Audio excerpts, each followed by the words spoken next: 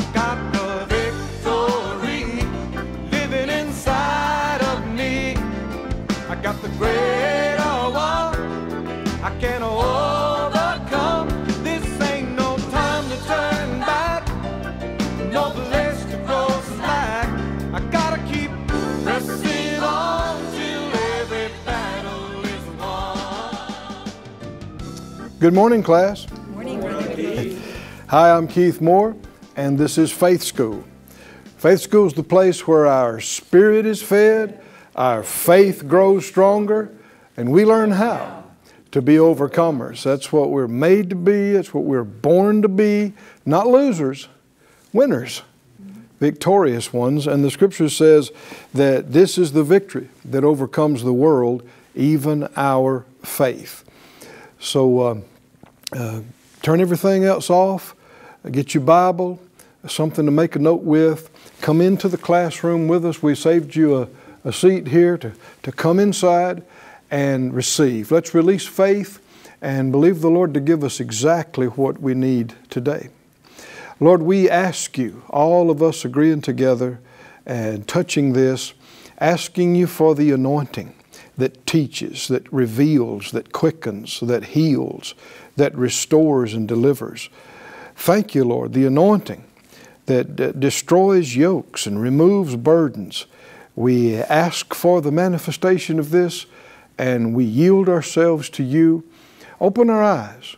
Show us things we need to see, and we purpose to be not hearers only, but doers. In Jesus' name, amen. Amen. Thank you, Lord. Open in the Bible to Hebrews, the 10th chapter. Let's continue in our study that we've been on for weeks now, called By Faith. In Hebrews 10, verse 38, it says, "Now the just shall live by faith." This is a quote from earlier Scripture. One way of it's written is to say, "The just shall live by his faith," or her faith. "But if any man draw back, my soul shall have no pleasure in him." Now we see just a few verses later in 11:6 that without faith it's impossible to please him. And so this is just another way of saying that. Instead of saying, if you don't have faith, it's saying, if you draw back, God won't be pleased. I believe we'll get into this some today, but the enemy is always trying to confuse and twist and distort. You know, wicked actually means twisted. And that's what the enemy does all the time. He'll try to take a good thing, even something from the Word, and twist it into something that God never said or meant. And you see that with this, that people have thought, well, you know, God wants me to be humble. He's pleased with me being humble. Well, that's true, but what people imagine that to be can be twisted, and in their mind, they think that means passive. That I just lay back, I just pull back and sit down and do nothing and leave it all up to God. But that is the opposite of what he said here. He said that doesn't please me. That does not please me. Because really, that's the coward's way. And there is nothing cowardly about faith. I assure you. Great courage is involved in faith in God. They're not at all connected to cowardliness and laying back and pulling back and hiding and cowering. God says, I have no pleasure in that. I don't want you laying back and doing nothing. I don't want you quitting and giving up. And this thing about, you know, people quote it like it's a scripture, let go and let God. People say, well, what's wrong with that? Well, first of all, let's agree it's not a scripture. All right? So if it's not a scripture, you shouldn't treat it like one. And, you know, the scripture says, 1 Timothy, fight the good fight of faith, lay hold on eternal life. Well, is there any difference between letting go and laying hold? If you're talking about letting go of your fear, letting go of your anxiety, letting go of your worry, casting all your cares over on the Lord, yes, let go of that. But if you're saying sit back and just wait for God to do everything, just leave it all up to Him, you can't leave up to Him what He left up to you. That's shirking your responsibility. That's actually being spiritually lazy and remiss. And that's what He's saying. I have no pleasure if you're just going to lay back and quit and not even try, not even make an effort, and you're going to give up. Faith does not throw up its hands and surrender. And you'll see that more and more clearly as we go through this. In the 11th chapter, let me read the rest of it. He said, but we are not of them who draw back unto perdition. And we need to affirm that and say that. I'm not of those who lay back and quit. I'm not of those who give up, accept defeat. He said, but we're of them that believe to the saving of the soul. And so he goes in verse after verse in Hebrews 11, giving examples, living examples of people, the patriarchs and those before us, who walked and lived by faith and saw amazing things, miracles. And we got all the way down to verse 32, and he said, and what shall I more say? For the time would fail me to tell of Gideon, of Barak, Samson, Jephthah, David, and Samuel, and of the prophets. So he mentions 6 different individuals plus others. He's saying, I hadn't given you an exhaustive list here. I've just given you a handful. But how that faith is the same, whether it was an Enoch centuries and centuries before Joseph or one of these other individuals. And we need to remember that it's easy to put people like Abraham on a pedestal. It was so long ago. You've never met him personally, so you don't know all the details of his life, but you read about him in the Bible. You see he's held up and called the friend of God and the father of faith, and you got to watch, or you'll have this idea is he's on a different level from me. You know, and just kind of concede that I'll never have faith like that. Wrong. We got the same spirit of faith. Somebody say, I have the same spirit of faith. Same spirit of faith as who? Same spirit of faith as the apostles. Same spirit of faith as Moses, Elijah, Abraham. Same spirit of faith as Jesus. Same spirit of faith as God the Creator. That's where it came from. We're certainly not saying we're developed in faith to the point He is. We're not speaking galaxies into existence yet. Let's start with paying our bills. Right? And, getting our bodies in better shape, overcoming a sickness or something like that. But it works the same way. You believe in your heart. You're fully persuaded. You say with your mouth, you don't back down. You don't back off. You lay hold. And having done all to stand, you stand. Right? Can you see the spirit of faith is not wimpy. The spirit of faith is not a coward. The spirit of faith makes one courageous and ultimately victorious. Hallelujah. See, the enemy, and sadly successfully so, has painted and portrayed the church as a bunch of weaklings. Sniveling, complaining, self-deprecating. I'm nothing. I'm nobody. And believe nothing, know nothing, have nothing, do nothings. Why? numerous reasons. Of course, he wants the church gutted, so it's not making any difference in the earth. He also wants the church pitiful, so that anybody that looks at us does not want to be one of us. And the enemy tells unbelievers, oh man, if you become a believer, your life is over. Your fun is over. You can't have anything. You can't do anything. And then he says, look at them. See what I mean? Now we're laughing, but it's too true. But it shouldn't be. I said it shouldn't be. We should be the strongest. Hallelujah. We should be the most enabled, the most empowered, the most wise. And when it comes to the things of God, the most successful. Not just material success, but life success.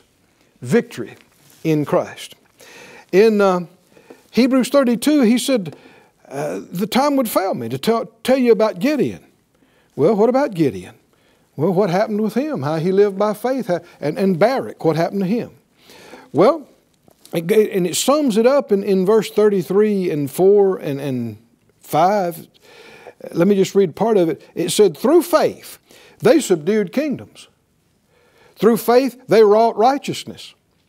Through faith, they obtained promises. Through faith, they stopped the mouths of lions.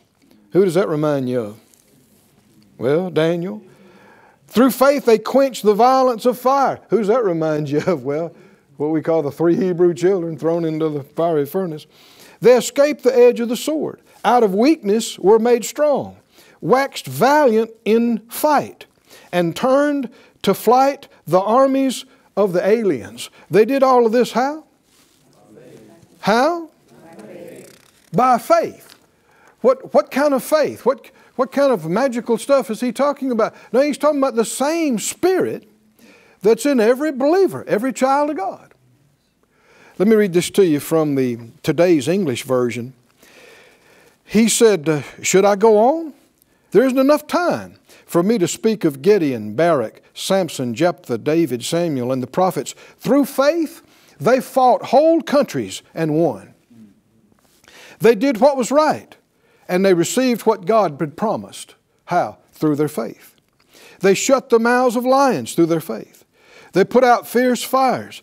They escaped being killed. They were weak but became strong, mighty in battle, defeated the armies of foreigners. Through faith, women received dead relatives raised back to life. Let me just summarize it again in this way. With faith, they won battles. Can you still win battles today? Yes. With faith? By faith, they were able to do what was right. By faith, they were able to receive promises, the manifestation of God's promises in their life. By faith, they shut the mouth of the devourer. Does that sound good? Yes. By faith, they put out fires. You ever have any fires that need to be put out? By faith, they escaped being killed and hurt. By faith, they overcame being weak. By faith, they defeated the enemy, even death itself, and saw resurrection. Hallelujah. All of that's what? By faith, by faith, by faith, by faith. Do you think we're making too big of a deal out of faith around here? I don't think so. It is the answer. It is the way to victory in all these things. Go with me back to the book of Judges, and let's just take a look at one of these individuals. We've been doing this all through our study, so I don't think it's any time to change now. Let's, if he mentions somebody, let's go look at them. Let's learn how they did what they did by faith, because it'll work exactly that way today. It's the same kind of faith. It's the same spirit of faith. Let's look at this man called Barak. In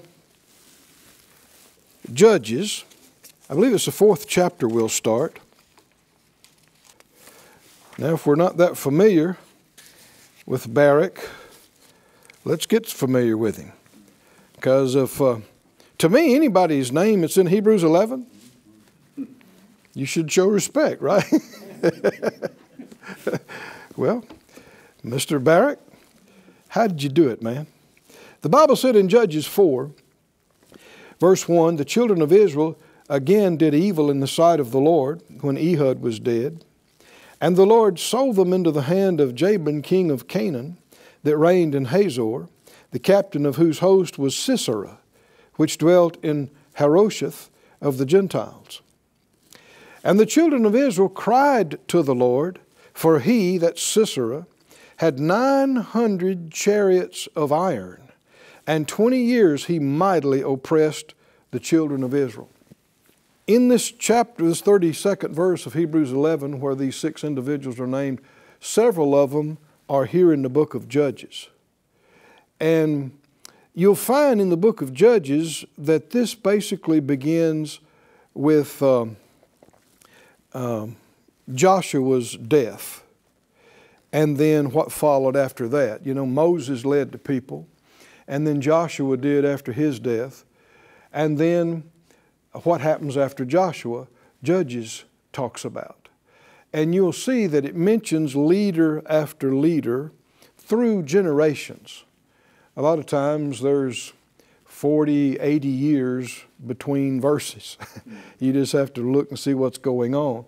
But what's happening is the people keep forsaking God. That's the pattern, is that the people forsake God, they quit serving Him, they quit believing Him, they quit trusting Him, they stop obeying Him, and they embrace the beliefs of the ungodly around them. They wind up serving these false gods, Baal and Ashtoreth, and doing abominable things. Well, what happened as we just get through reading, when they would do that, God would leave them to their own devices. And people try to blame God, but that's wrong. The worst thing that could ever happen to a person that chooses to not believe in God is to be left to themselves. Left to do whatever you want to do, and left without God's help. Because it doesn't work to say, I don't believe in God, I don't want to know anything He has to say, I don't want to know anything about a plan of God, but then turn around and say, I want God's protection, and I want God's help, and I want God to bless me. Well, how does that work? You said you don't even believe in Him. The reason I'm saying that is because this is relevant today. Same thing is happening. Same thing is going on. People are pushing God away with one hand, and on the other hand, you see people that say in normal, so-called good times, they say they don't even believe in God. But then if problems arise, they're mad at God. Mad at God? Well, I thought you don't believe in God. See, their spirit knows better. Even though their educated head says they don't believe in God, their heart won't agree with them. Inside them, why? Because you're a spirit. And you're aware, whether on a level, cognizant level or not, that spiritual things are real. So what would happen is when the people really got in trouble, they'd cry out to God, the God that, years ago they decided they didn't believe in. They'd cry out to Him. He'd have mercy on them. He'd raise up a deliverer. Somebody to lead them back out of the woods, back out of the dark, into the light. And somebody that had some faith. Oh, hallelujah. And Barak was one of these individuals. Gideon is one of these people. Samson is one of these people. They're all through this book champions, if you will, of faith. And it's amazing because several of them were unlikely candidates for this from an outward perspective. If you were picking one to be a faith giant, to lead God's people to victory, you probably wouldn't have picked them. But God doesn't look on the outward appearance. He looks on the inside. He looks on the heart. And He knows and discerns people that even though they're not there now, they will trust Him. And they will obey Him. They will believe Him. They will follow Him all the way. And so those who treasure His things, He uses and He gives them more. He's big on stewardship. If you want more faith, the big thing is to use what you got.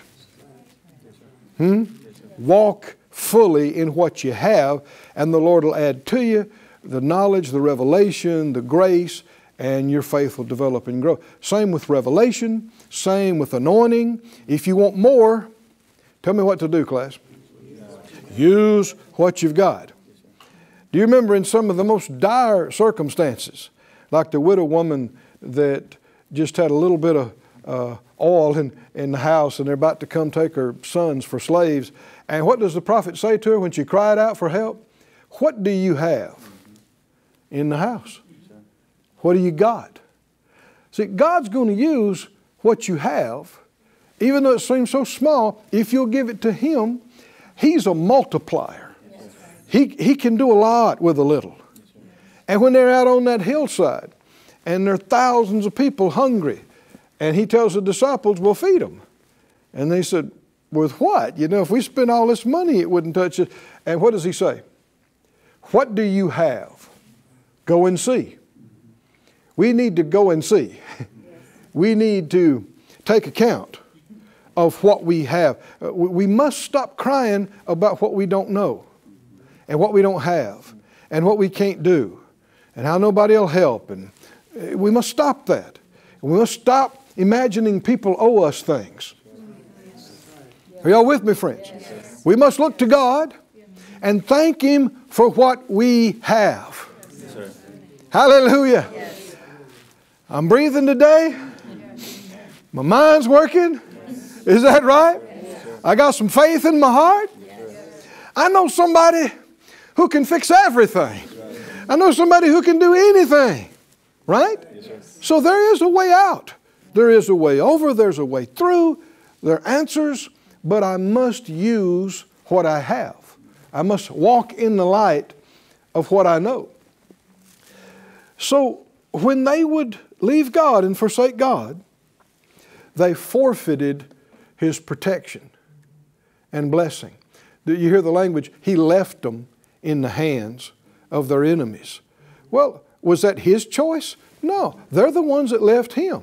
And so He said, well, okay, you don't want me, you can have them.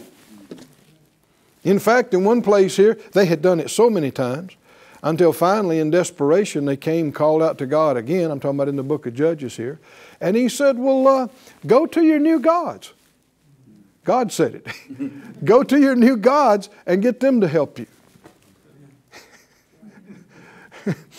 The Lord gets weary of people never having time for Him until they're in desperation. And then as soon as they're out of desperation, they forget Him. You know, sometimes called foxhole conversion. You know, when you're under fire, oh God, get me out of here and I'll live for you. And I do. But so many people, soon as they're out of immediate danger, they forget it. They don't remember anything they prayed or they said. No, you shouldn't be trying to make deals with God. You're really not in a position to.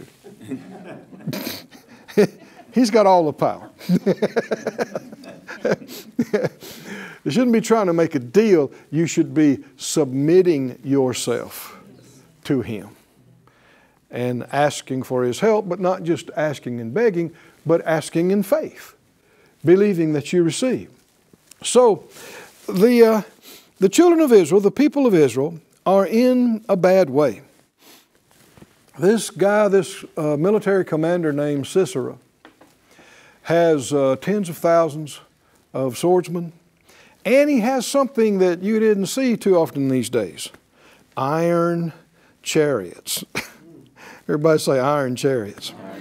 These things apparently were so formidable of weapons in the day that people who normally could have a victory, if they encountered those, did not. There's historical instances of it. And I was curious myself as to, well, what's the deal with these iron chariots? And come to find out, I guess there's, for the most part, people don't know. It's too long ago. They don't have complete historical records. But apparently, from what little we do have, there were metal parts or iron parts on the chariot. Maybe the wheel rims were iron. And I saw this and I thought, well, okay, that makes sense. Different ones of them had scythe blades on the wheels. So there are these blades extending out from the wheels that as the wheel turns, it'd mow people down. You come in to footmen in this big chariot driven by these big massive horses running at full speed, well, it just sliced people up on both sides of you. And because it was plated with iron in different places, you couldn't just take it out with a spear or a stick or whatever. It was impervious to some types of assault. So this guy had how many of these? 900. And so for decades then, the Israelites are oppressed. They don't have the military means to get free from this. And the Bible said that they were mightily oppressed, verse 3.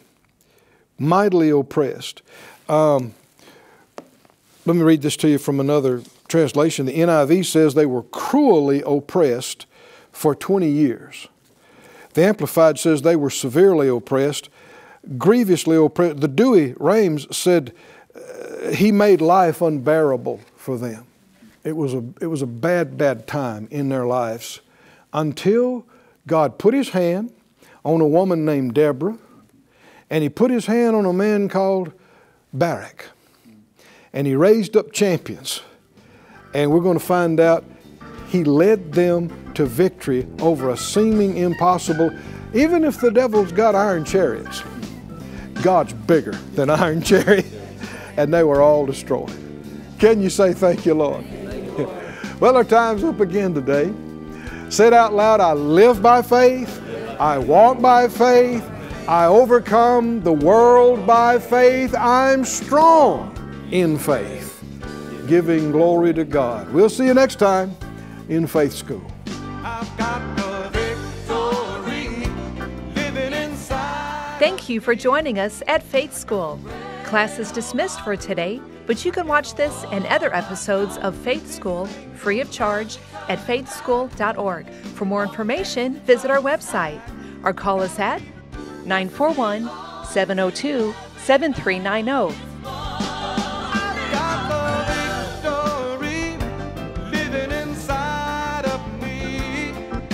The great